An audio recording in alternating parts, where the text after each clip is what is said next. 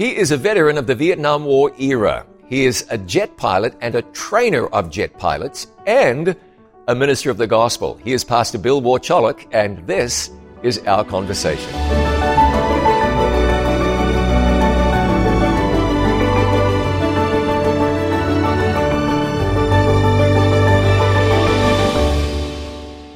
Pastor Bill, thank you very much for joining me on Conversations. I appreciate it. It's my pleasure. So let's begin at the beginning.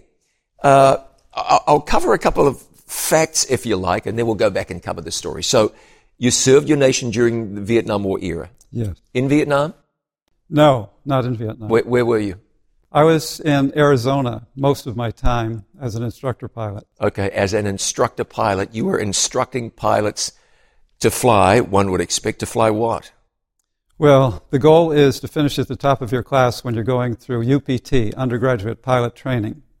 And the last aircraft is the supersonic aircraft. Quite a story, because they found out that they needed to manufacture a plane that could be used for training pilots.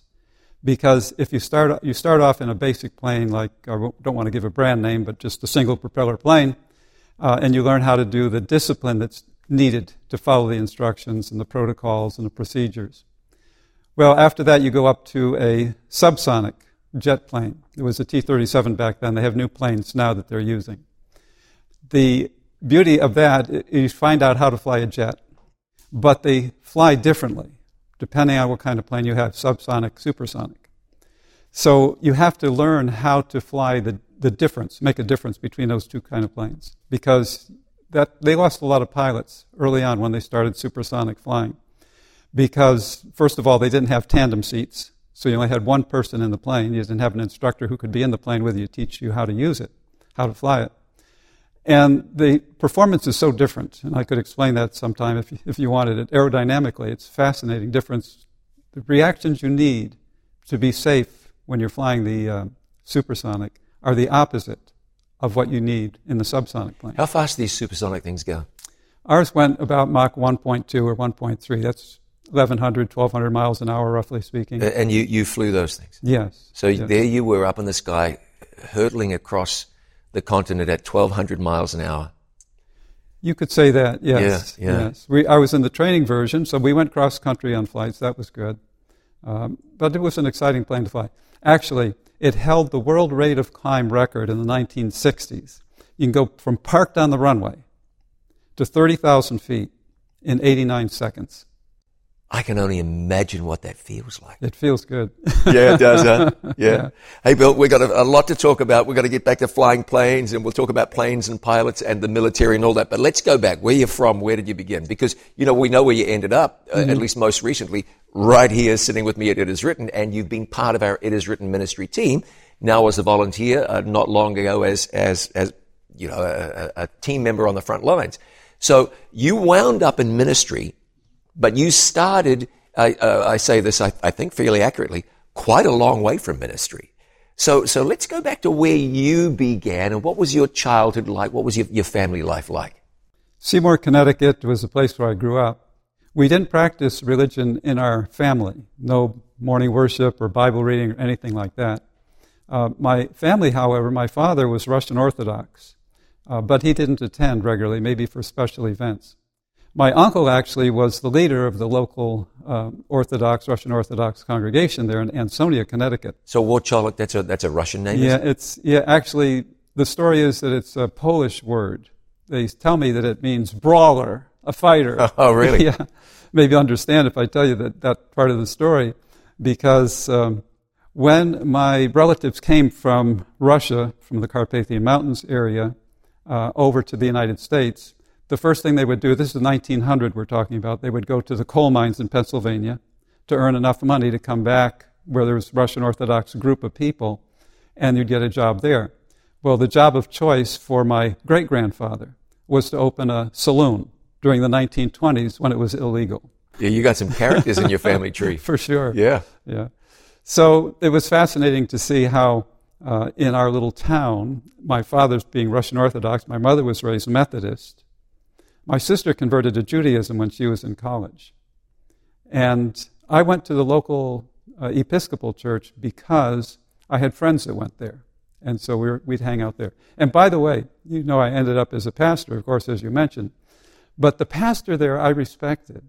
He used to hang out with the kids. We had a basketball court inside the church building in the basement and bowling alley. Oh, really? Yeah. And he would come down and he'd bowl and he'd shoot baskets and everything. Really nice guy. And I became an acolyte when I got to be about 12 years old, was confirmed there.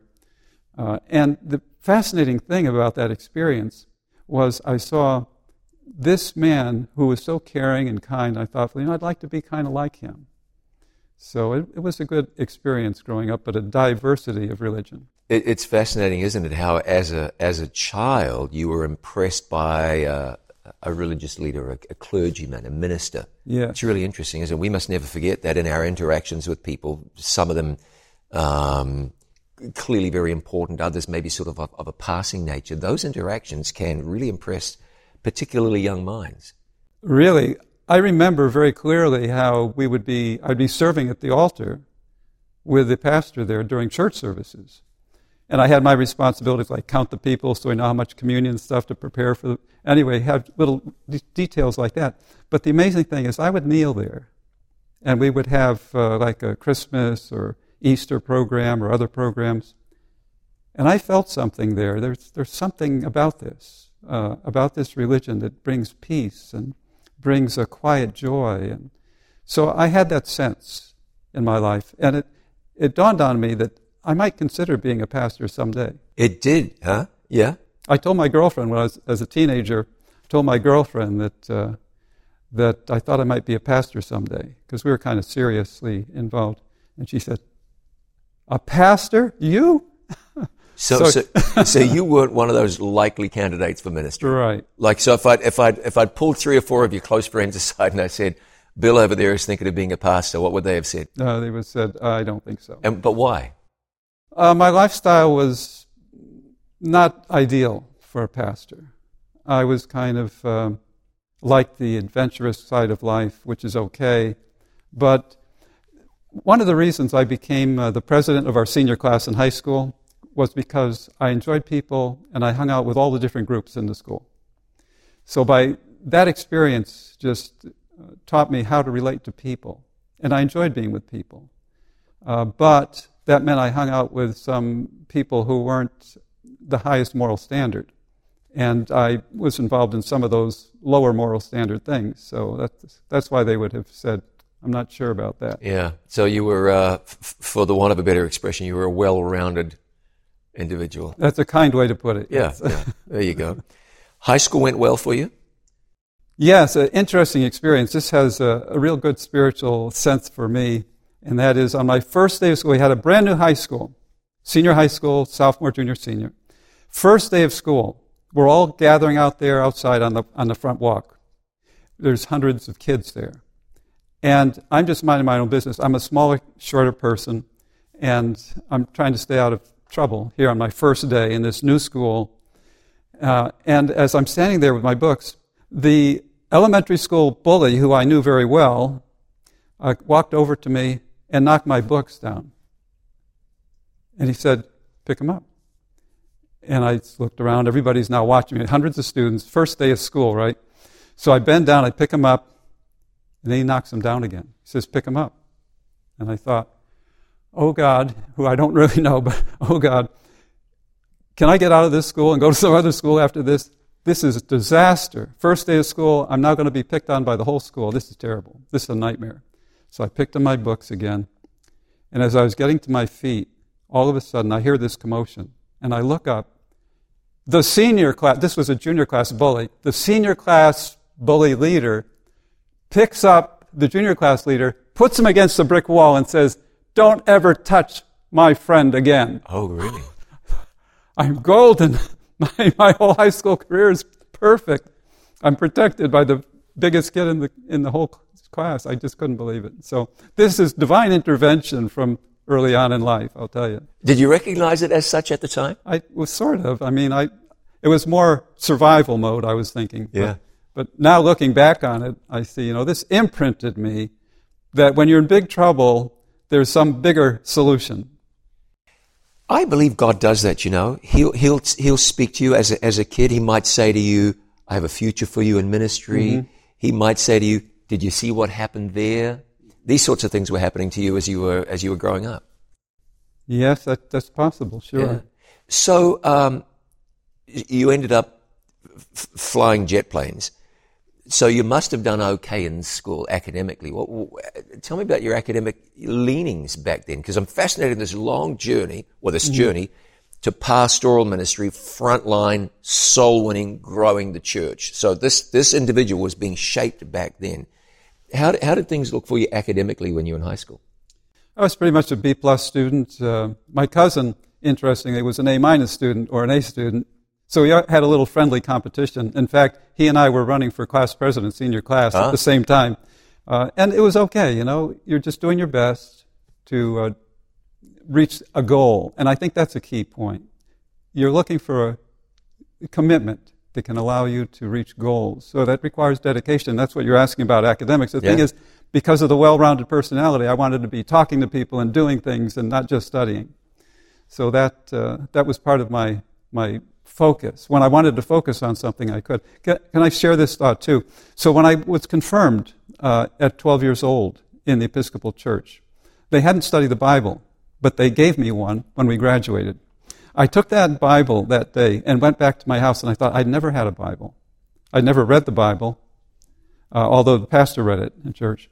And interestingly, when this went off, when I had this Bible, I laid down on my bed that afternoon, beautiful day in Connecticut, and I looked at the Bible. I thought it has two parts, and the short part is the New Testament, so I'll start reading there because I can't read the whole big book.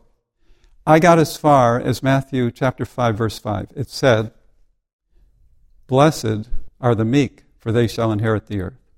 I closed the book. I said, this is a good book, but it doesn't work because I'm in junior high school, and if you're meek, you get beat up. So I closed it. I didn't open it again until I was a senior in high school. And that time, my girlfriend at that time was Roman Catholic. On Christmas Eve, she said, we all have to go to church now. And I said, I'm watching television. Leave me alone. It's midnight mass. I don't want to go anywhere. And fascinatingly, they insisted I go. But to be kind, I said, well, look, I'll read the Bible. So I'll show you I'm being religious. But while you go to church. And they didn't like that. But I did. So they left the church, I opened the Bible, and I got to Matthew again. Christmas story, very nice, Christmas Eve. Yeah. I got as far as chapter 6, verse 33. Seek ye first the kingdom of God and his righteousness, and all these things will be added unto you. I closed it again. He said, I don't know anybody who does that except the minister in our church who lives by the word of God. And I thought, well, I'm not a minister, and I don't know if I'll ever be a minister, so I'm not going to pay attention to the book. And you put the book down? I put the book down. Huh. I went away to college and drifted away from religious things. That's so interesting. You read the Bible, and what you found in the Bible encouraged you to put the Bible down and not read any further, which I'm sure is not a unique experience, but it's not the story you expect someone to hear. I read the Bible, and I read this verse, seek ye first, and I heard angel choirs, and that was it. At that moment, everything changed. It kind of did change. What did you study in college? I started off with a major in physics. Big mistake, because I volunteered for the advanced division of physics, and I had a poor training in high school for that. So I flunked physics. But I got an A in math, the math class, because I had studied calculus on my own the summer before. I went to a local college and took calculus. And when I got there, I knew the calculus with no problem. So I got an A in that, F in physics. So I thought I'd have to find a better career path. So my career path became, I looked up different career paths, and I thought, okay, I want to be a park ranger. So the first thing I'll do is I'll work as a park ranger this coming summer. And then when I finish that, I'll join the Air Force, because that way I'll get higher ratings and I can be a national park ranger, because as a veteran you'd have an advanced opportunity for it. And it was a fascinating story, because I called the park ranger to offer to work that summer. And I told them what I wanted to do. I have a career path. I'm going to be a geologist. I took a geology major, so I'd be out in nature. And I said, so that's what I want to do. And I said, so I'd like a job. He said, Yep. I said, so is there an application? He said, nope. I said, well, when should I show up for work? And he said, May. And the conversation went just like that. And finally hung up, and I said, do I have a job or don't I? That's amazing, isn't it? Yeah. So anyway, I worked as a park ranger because now I had my career path marked out. I was going to work outside. I liked geology, which I changed my major to. You were studying geology? Yes, in college. All about evolutionary geology, of course, which I didn't know the difference at that point. Didn't know about creationism. But fascinating, when my career path was marked out, I joined the ROTC so I could be in the Air Force. So why the Air Force? What drew you to the Air Force? Speed.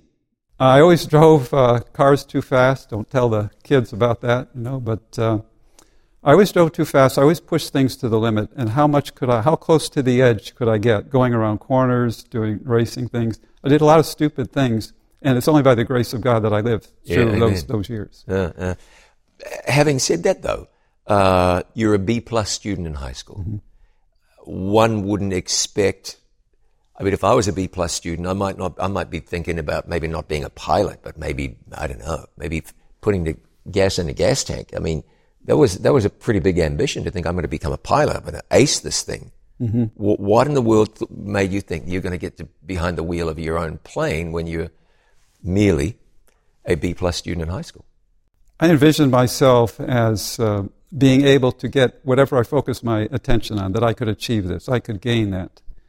Just like winning the election to be president of the senior class, I was also in the Explorer Scouts and the Drum and Bugle Corps, and I was one of the leaders of that, and became the president of the local council of Explorer Scouts. So I had a lot of leadership things, and that fit in well with the pastor looking down what was in my future. But it was really an exciting time for me to set goals. And I thought, I'm going to kill myself if I keep driving cars fast. It's illegal. I'll get arrested or something. So I need to go someplace where I can go fast, have the adrenaline rush, and it be legal. Did you enjoy working in the national parks or as a park ranger? Did you? I loved it. Yeah, loved it. Yeah. So you got in there. You spent the summer with that taciturn man, or maybe you didn't. He was. Yeah. And so you thought, this is me. This is the rest of my life. Mm-hmm. You did the Air Force. Why? Just as a means to an end? Yeah, it helped. Well, it filled that need for the adrenaline rush, the excitement of it all. I guess it was some of the glory of being a fighter pilot. Sure. That was my goal, really. I was going to fly the RF-4 was the premier plane at that time in Vietnam War. So I wanted to fly the RF-4, fly treetop level, 600 miles an hour, and it takes pictures, and hopefully you don't get shot down. Yeah. The neat thing is, at that speed, you over the treetops over there, by the time somebody points a gun, you're over there. Yeah, so yeah. I have a niece who's not a fighter pilot, but she's an Air Force pilot. Nice. Yeah, she trains pilots now. She flew KC-135s, I think. Nice, refuelers. Into the Middle East, into Afghanistan and Iraq, and got a lot. She thrived on adrenaline too. Evidently, there was plenty of that flowing when she was flying in and out of the Middle East. So it's a wonderful thing, and she's still training pilots and doing just a great job. Nice. Not in this country, but in another part of the world. Nice. So you got into the Air Force. Where did you go? Was this Arizona? Texas was my base. It was Laughlin Air Force Base, and there I enjoyed it. But I was really motivated, and this is an interesting part of the story. I studied on the weekends. It's a year-long program, and I studied on the weekends when the rest of the student pilots were out partying, because I had my goal. The goal was I'm going to finish at the top of the class so I can pick the RF-4 that I want. Yeah, fantastic. And so with that focus, I found out something very important, and that is that when I knew the answers in the classes and things, the other students who were struggling would ask me questions to help them. And I would say, okay, we're going to go down to the flight line. I'm going to drill you on these procedures. And I found out a couple of things. Number one, I enjoyed teaching. I enjoyed helping people. And I did better because I was teaching somebody else. Yeah, sure. And that helped propel me to the top of the class. Along the way, you became a Christian, you became a minister, lots of other things happened in your life. I'm keen to hear about it all. He is Pastor Bill Warcholik. I'm John Bradshaw. This is Our Conversation. Back with more in just a moment.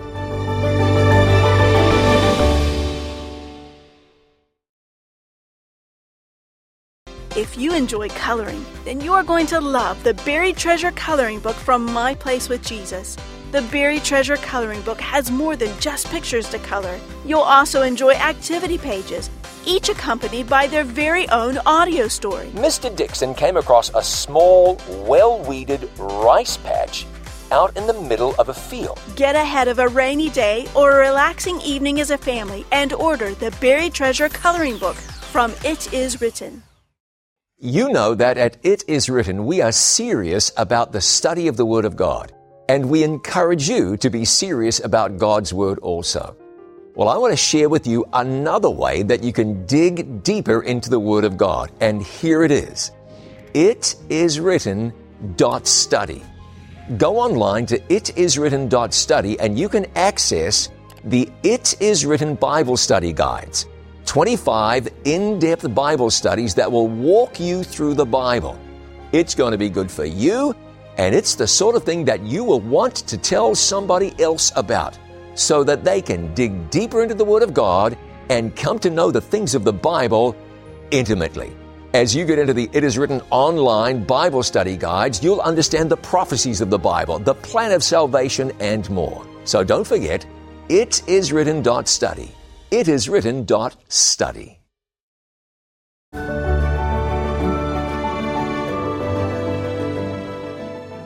Welcome back to Conversations. My guest is Pastor Bill Warcholik, a veteran of the Vietnam War era, a jet pilot.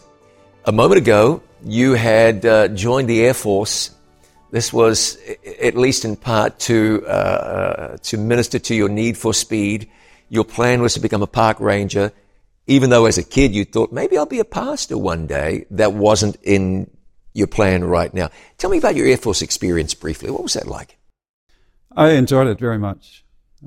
It gave me an outlet for leadership, and the idea of being an instructor pilot. And by the way, the reason that happened is because God changed the plan.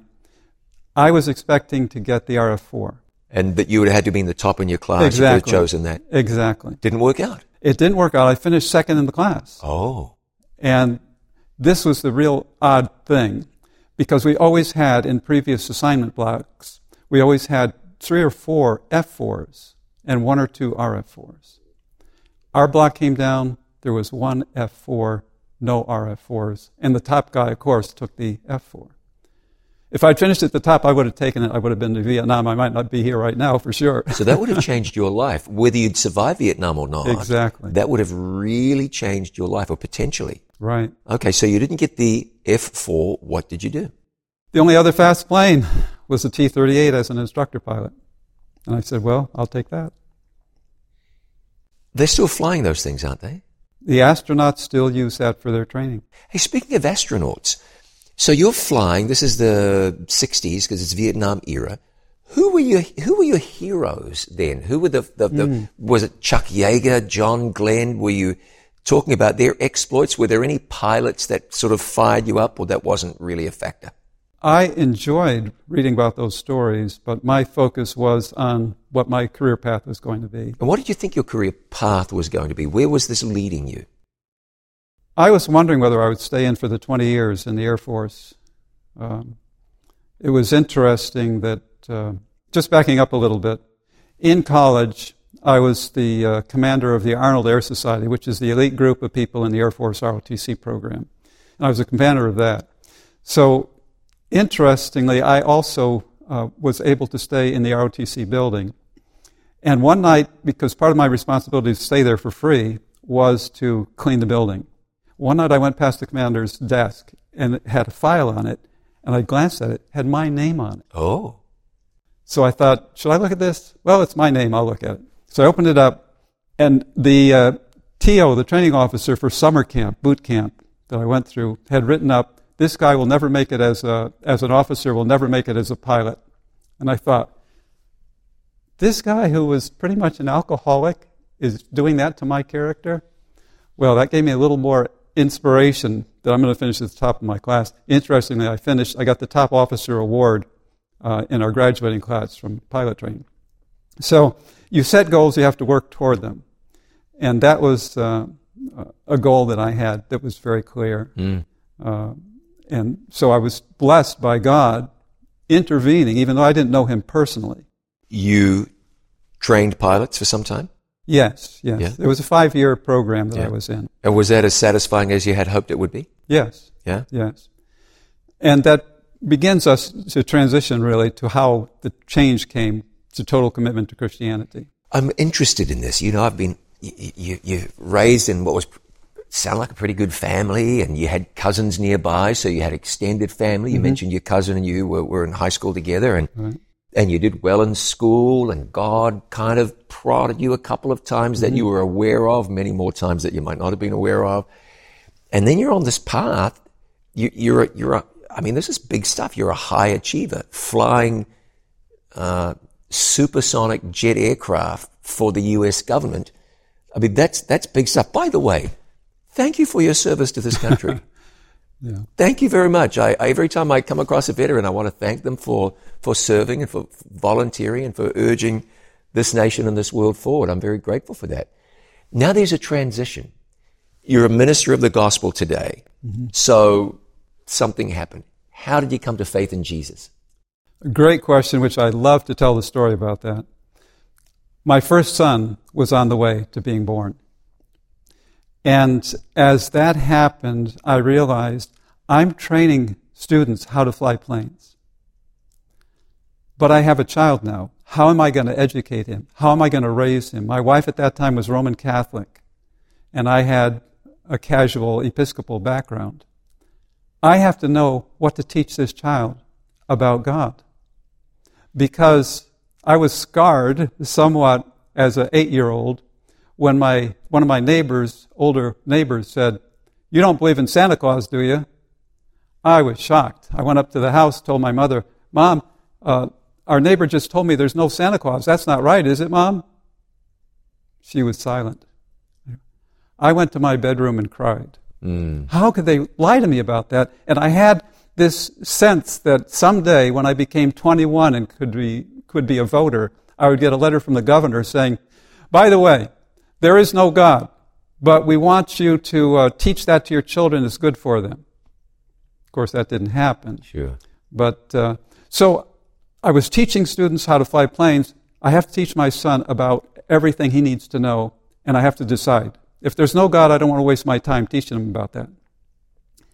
I went into my bedroom, and I knelt down, and I said, "God, I don't know if you're real or not. I want to know. And I don't know about all these different religions that are out there. Is one of them true? They're all true? What's the deal with all these religions?"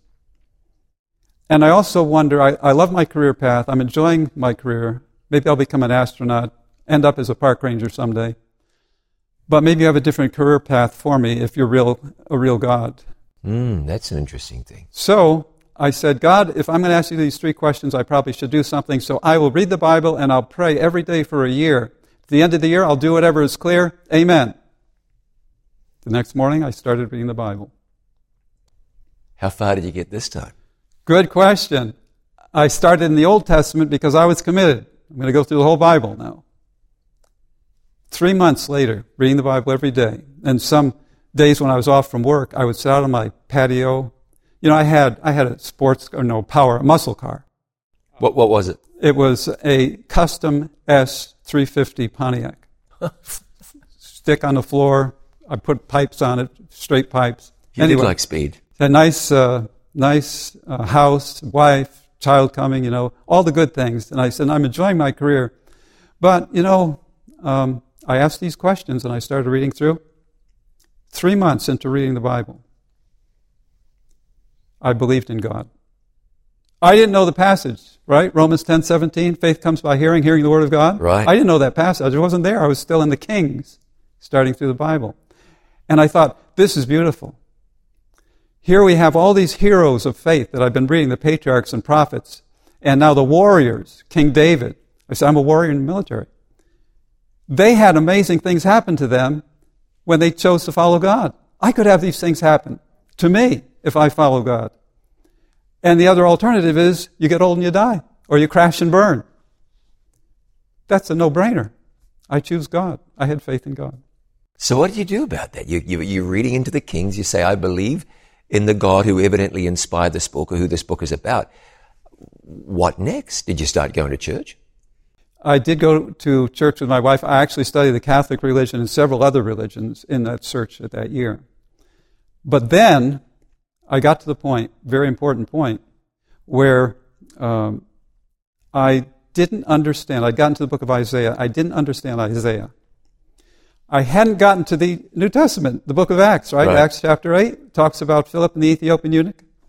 So I thought, how am I going to get help understanding Isaiah? So I turned on the television on Sunday morning, hoping I'd get help from a religious program, and who came on? Who came on? This is George Vandeman at It Is Written. I watched the program. I called in for the book they offered, which was Planet in Rebellion. He sent it to me. The day I got it home, I read the book. I thought, this answers all the questions. Why there's so much sin and suffering in the world? It's because it's a planet in rebellion. That's the title of the book. And I'm fighting things with bombs and bullets. I never did have bombs and bullets because I was a trainer. But we're fighting evil with violence. Jesus fought it with love. This explains what's going on the planet. So I had now this confirmation that I was on the right path here. So you're diving deeper and deeper into the Bible. Your wife was a Roman Catholic. Mm-hmm. I was raised Roman Catholic, so I understand that dynamic. I understand what it is to be a Roman Catholic who believes in the Bible, as long as it doesn't contravene tradition. I understand what it's like to be in that situation and to be confronted with the Bible. Mm-hmm. What happened? Well, the beautiful thing about it was, and this is overall evangelism, right? I didn't know the background, but here's what happened. In our conference, in the Arizona conference at that time, they had formulated a plan. They were going to broadcast It Is Written over the state, and the churches were going to buy in, and they're going to follow up the leads. So once people call in, and I called in after the book, I called in for the Bible studies, and somebody knocked at my door, right? Personal ministries leader for the church. Amen. Knocks at my door, and I say, he says, hi, I have your Bible studies. And naturally the answer I gave was, I didn't order any Bible studies. He said, yes, you did. You called in, you got... I said, oh, those Bible studies. Oh. And he said, yeah, here they are. I'll be back next week to get the lessons that you filled out. So he drives away, and I thought, well, I guess I'll do the lessons. And so I went through the lessons, and he brought the next week, this is the church plan, right? He brought a college student, and he said he's going to pick up the lessons and correct them every week now, from now on. And so the college student came every week. He rode up on his motorcycle, dropped off the lessons. We never talked except to say, hi, here's the lessons. And at the end of the months of this, he showed up with a flyer inviting people to the evangelistic series. You've been learning, if you went through a series of Bible studies like that, you got some surprises. You learned some things you weren't maybe expecting to learn. Yeah. Do you remember what that experience was like, studying this and say, well, I didn't know that, or yes. This is a surprise, or whoa, what about that? Yeah, it was really great because my wife started studying them with me just to protect. This crazy guy is looking into this stuff. She's looking at me. And she said, well, I have to help keep you on the right path. So I'm going to study lesson 2. We got to lesson 7, which is about the Sabbath. And she said, I'm not studying these lessons anymore. These people don't even know what day you're supposed to go to church. And I said, it's in the Bible. That's what I'm studying. That's what the Bible says. So I continued the lessons. Anyway, then when he showed up at the evangelistic meeting brochure, it was in this church, some kind of strange named church I'd never heard of before. And so I went into the church building for that meeting. And there the evangelist preached. And I thought, wow, this is really interesting. All the stuff that I'd been studying from the lessons, I'd finished the lessons, which was part of the overall plan, evangelism after lessons. And it was so exciting to hear him affirm from the Bible these things. And that's when it came to the crunch time. What was the crunch time? The crunch time was after about 3 or 4 meetings. I was sitting in the church. It had about 125 people, more or less, who were there in the church. It looked like all adults. I didn't see any kids in the congregation. And they were all distinguished-looking, nice people. The evangelist made an altar call. I'd never heard of an altar call, never experienced an altar call. He wanted people to come forward. And he said, close your eyes and pray. Well, I was in the military. I know how to follow orders. I closed my eyes and I bowed my head. So he's going on with the altar call for some time. And after that, I started to hear some voices in my head. One voice said, it's the end of the year. You said you'd follow what is truth. You know this is truth. You need to go forward. The other voice said, no, don't rush into this. You know, you got to have time to think about it. Don't make rash decisions. Go home, think about it. Don't worry. And after those voices repeated 3 times, I opened my eyes. And I saw, up front at the altar, at the pulpit, were 3 children, maybe ages 7, 8, and 9. And I closed my eyes. And then the voices continued. The one said the same thing.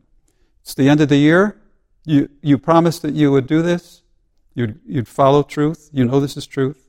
The other voice said, you're a United States Air Force supersonic jet instructor pilot. You have a great career ahead of you in the Air Force. You know you shouldn't go forward. You can see for yourself. Religion is for little children. Those voices repeated 3 times. And then I had a vision. It's the only vision I've ever had in my life. It was a theater marquee, eyes closed, theater marquee, clearly written, except ye be converted and become as little children, you shall have no part in the kingdom of heaven. And I got up out of my seat, I stepped on the feet of the people next to me to get out to the aisle, and I walked down the aisle up front to be with the little children. And I kind of thought, I don't know where the rest of these adults are going, that they're not moving, but I'm going to heaven with the little kids.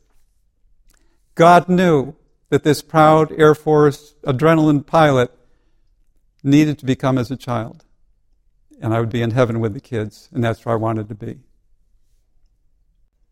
What was the immediate impact of this decision upon your life? It was a 3-week series. This was at the halfway point through the series. The pastor came and visited, cleared me for baptism, you could say. And my wife, I didn't really tell her, but I was planning to be baptized. She, for some reason, on the Sabbath morning, it was my second Sabbath in the church. And I was in the bedroom and I came out and walked through the kitchen. I didn't expect anything. She had laid out the fine china, a magnificent breakfast. And I said, I'm so sorry. I can't eat now because I'm going to be baptized today at the church. And I walked out. When I came home, I found out later, she'd called her mother and said, I'm leaving. I'm going to fly home because he's becoming this strange religion and I'm going to get a divorce. Her Catholic mother said, you're a Catholic, Roman Catholic, you cannot get a divorce, you must stay there. For the next month, I walked on eggshells trying to keep peace while being faithful to God. And amazingly, she, just one day when I came home from church, one day she wasn't doing anything. I said, what you doing? She said, nothing. Would you like to go to church with me next week since you're not doing anything? She said, okay. We went to another evangelistic meeting. It was being held, and she was baptized. It's quite a story. We haven't got all the way through it yet, but we'll get through it a little further in just a moment. With Pastor Bill Warcholik, I'm John Bradshaw. This is our conversation. Back with more in just a moment.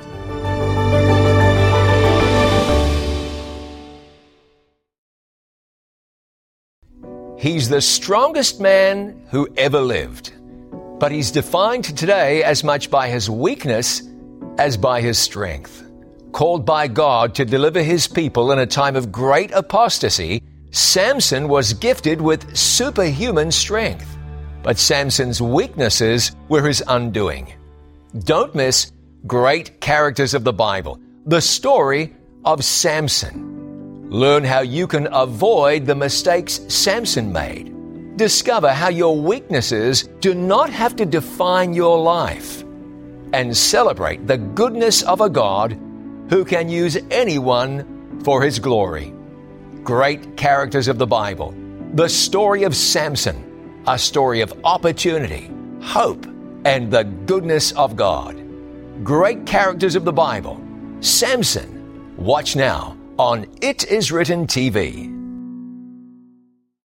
You know that at It Is Written, we are serious about the study of the Word of God, and we encourage you to be serious about God's Word also. Well, I want to share with you another way that you can dig deeper into the Word of God, and here it is. itiswritten.study. Go online to itiswritten.study and you can access the It Is Written Bible Study Guides. 25 in-depth Bible studies that will walk you through the Bible. It's going to be good for you, and it's the sort of thing that you will want to tell somebody else about so that they can dig deeper into the Word of God and come to know the things of the Bible intimately. As you get into the It Is Written online Bible study guides, you'll understand the prophecies of the Bible, the plan of salvation, and more. So don't forget, itiswritten.study. itiswritten.study.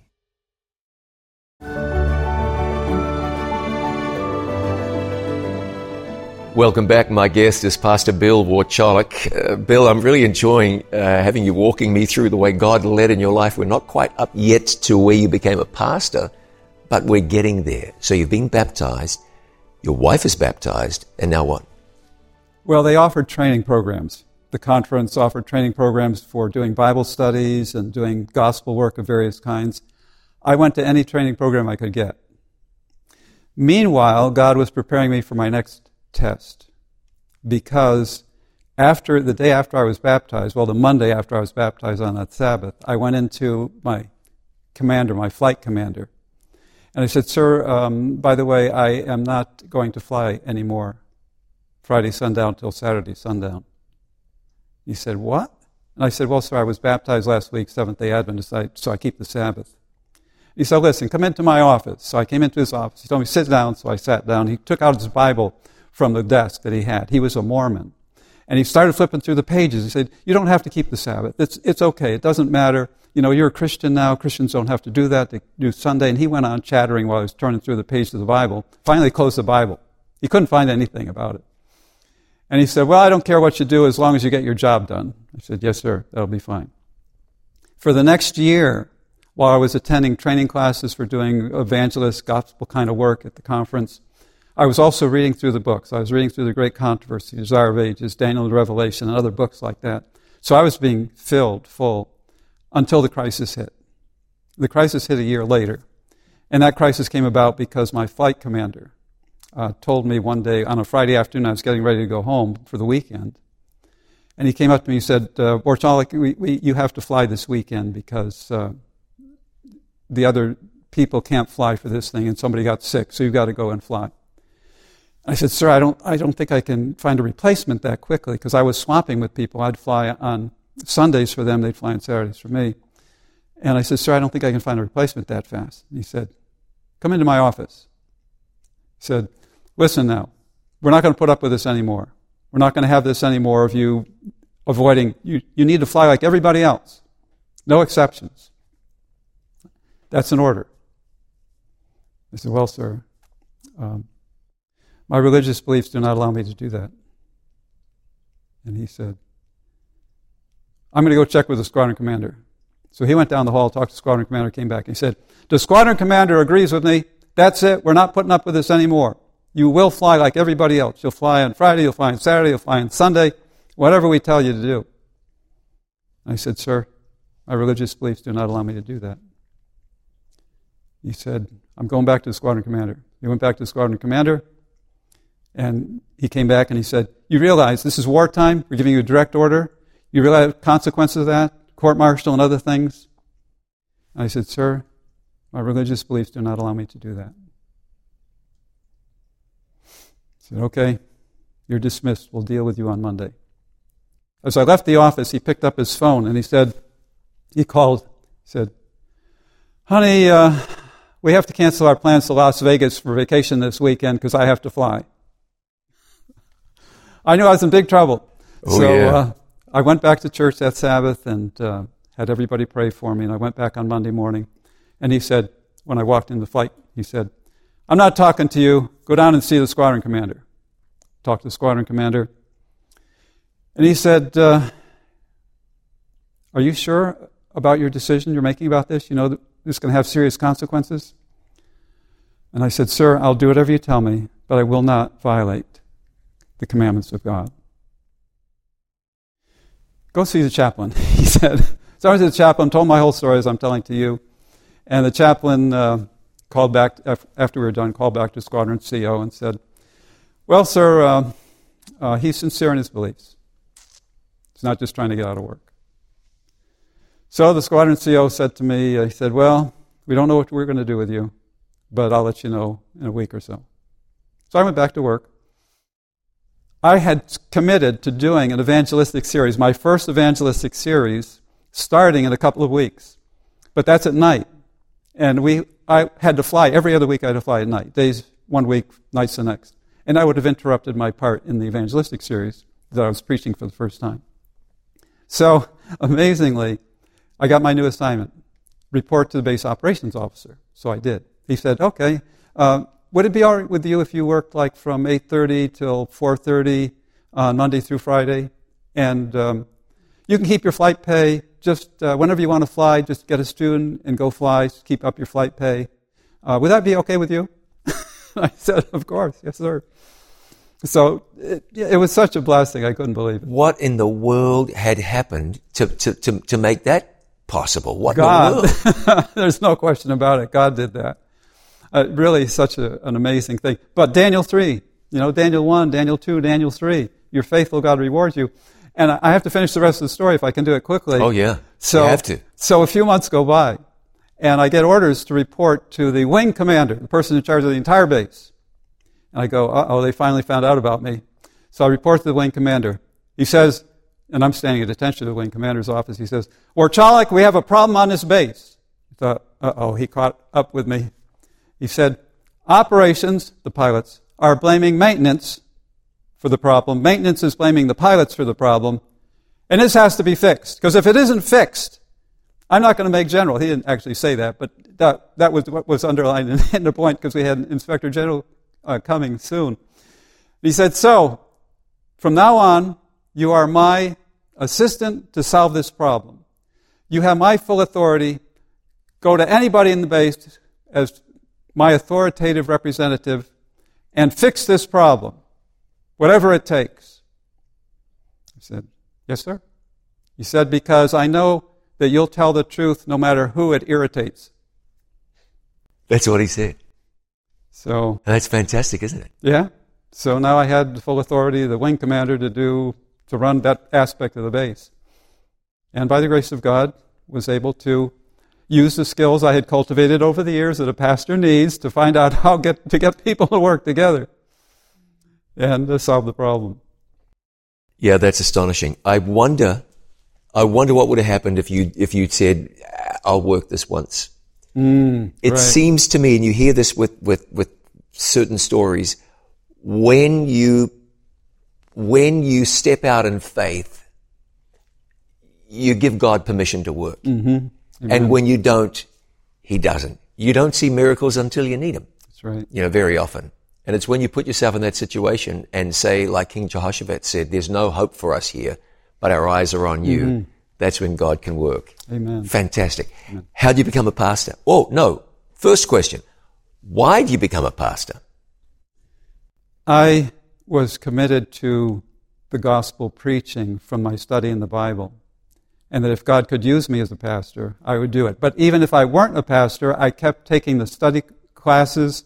I mentioned, or maybe I didn't mention, in that evangelistic series, another layperson who was committed to it and I joined together. We went to this small mining town in Arizona.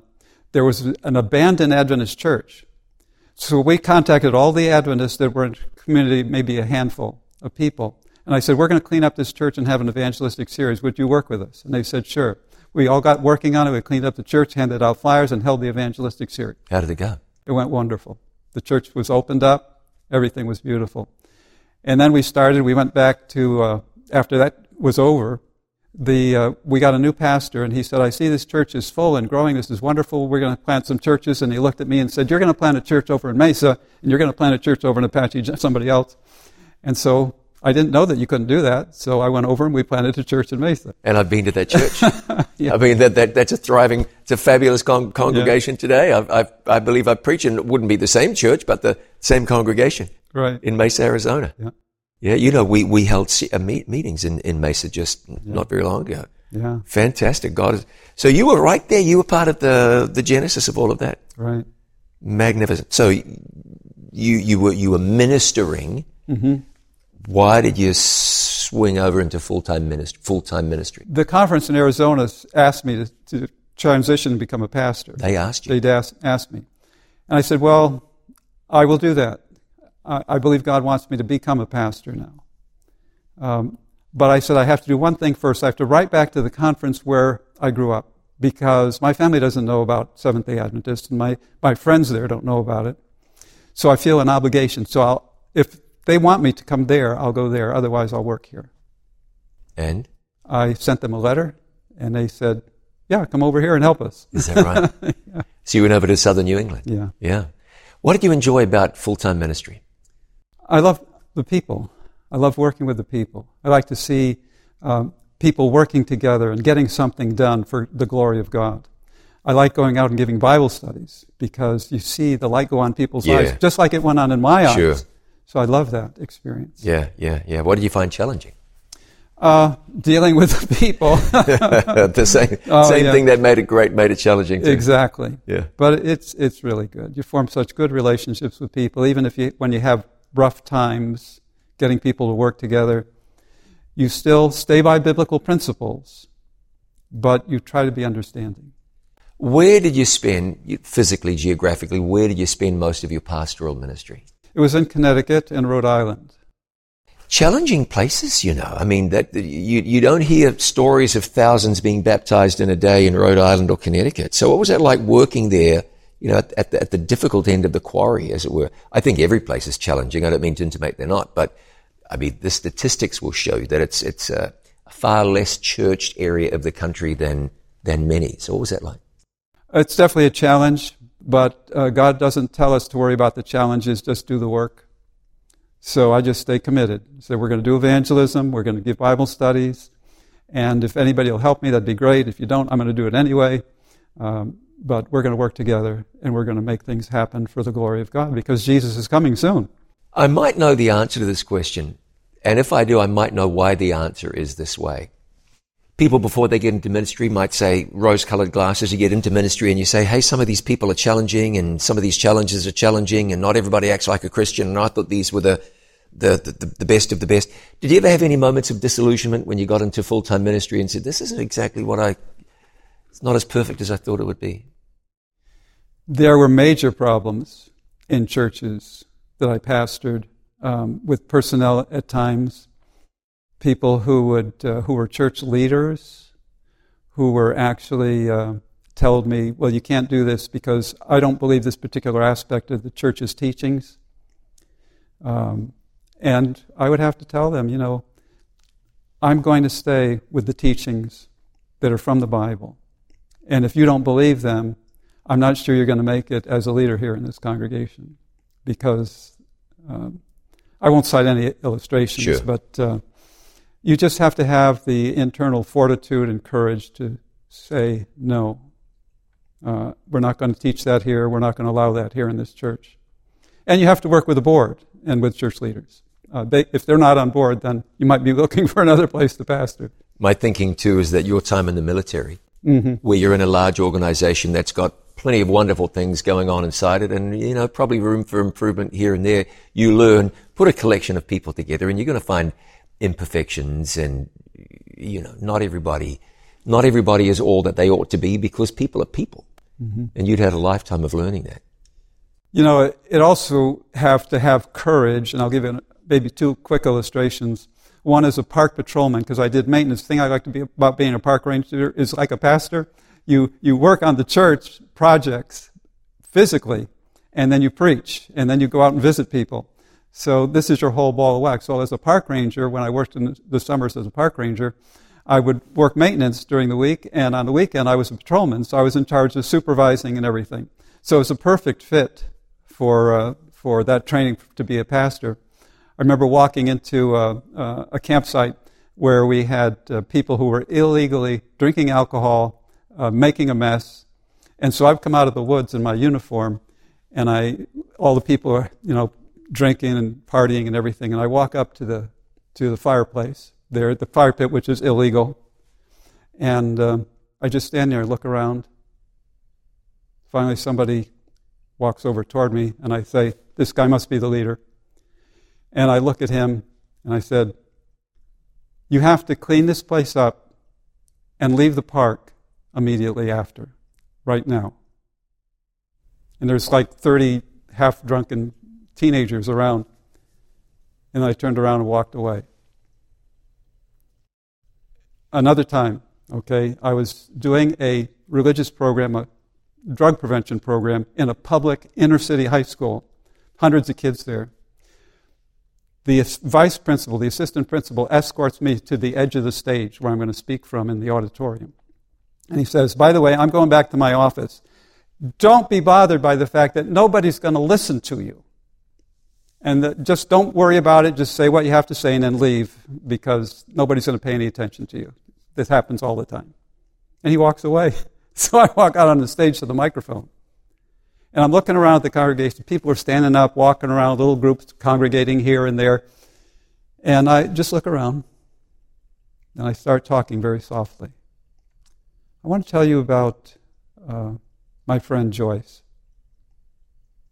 And I just start telling the story of Joyce. And I'm looking out, and in the middle, I see in the middle of the auditorium, one guy sitting down, and he has his lieutenants around him. I'm assuming that. And I start talking directly to him about this person with drug and alcohol problems and stuff, and the sadness of it all. I'm looking at him. And as I'm going on quietly, he stands up. "Everybody, sit down and shut up. I'm trying to hear what he's saying." Everybody sat down and shut up. You have to have courage to speak the truth, whether people will hear or not. So I had some good training in these different experiences. You've had some great experience, some remarkable experiences. I wanted to talk about your time working with It Is Written. You spent some time on our Plan Giving Trust Services team. We love it, love you, valued your time here. It was magnificent. But we didn't get a chance to get to that. But that's okay. Last thought, you got about 30 seconds. If someone were to ask you, what does Jesus mean to you?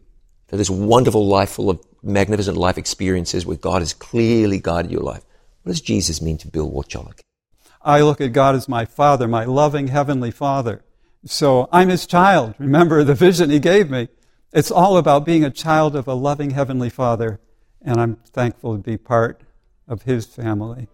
Amen. I'm thankful you are too, Pastor. Thank you for your time. I appreciate it very much.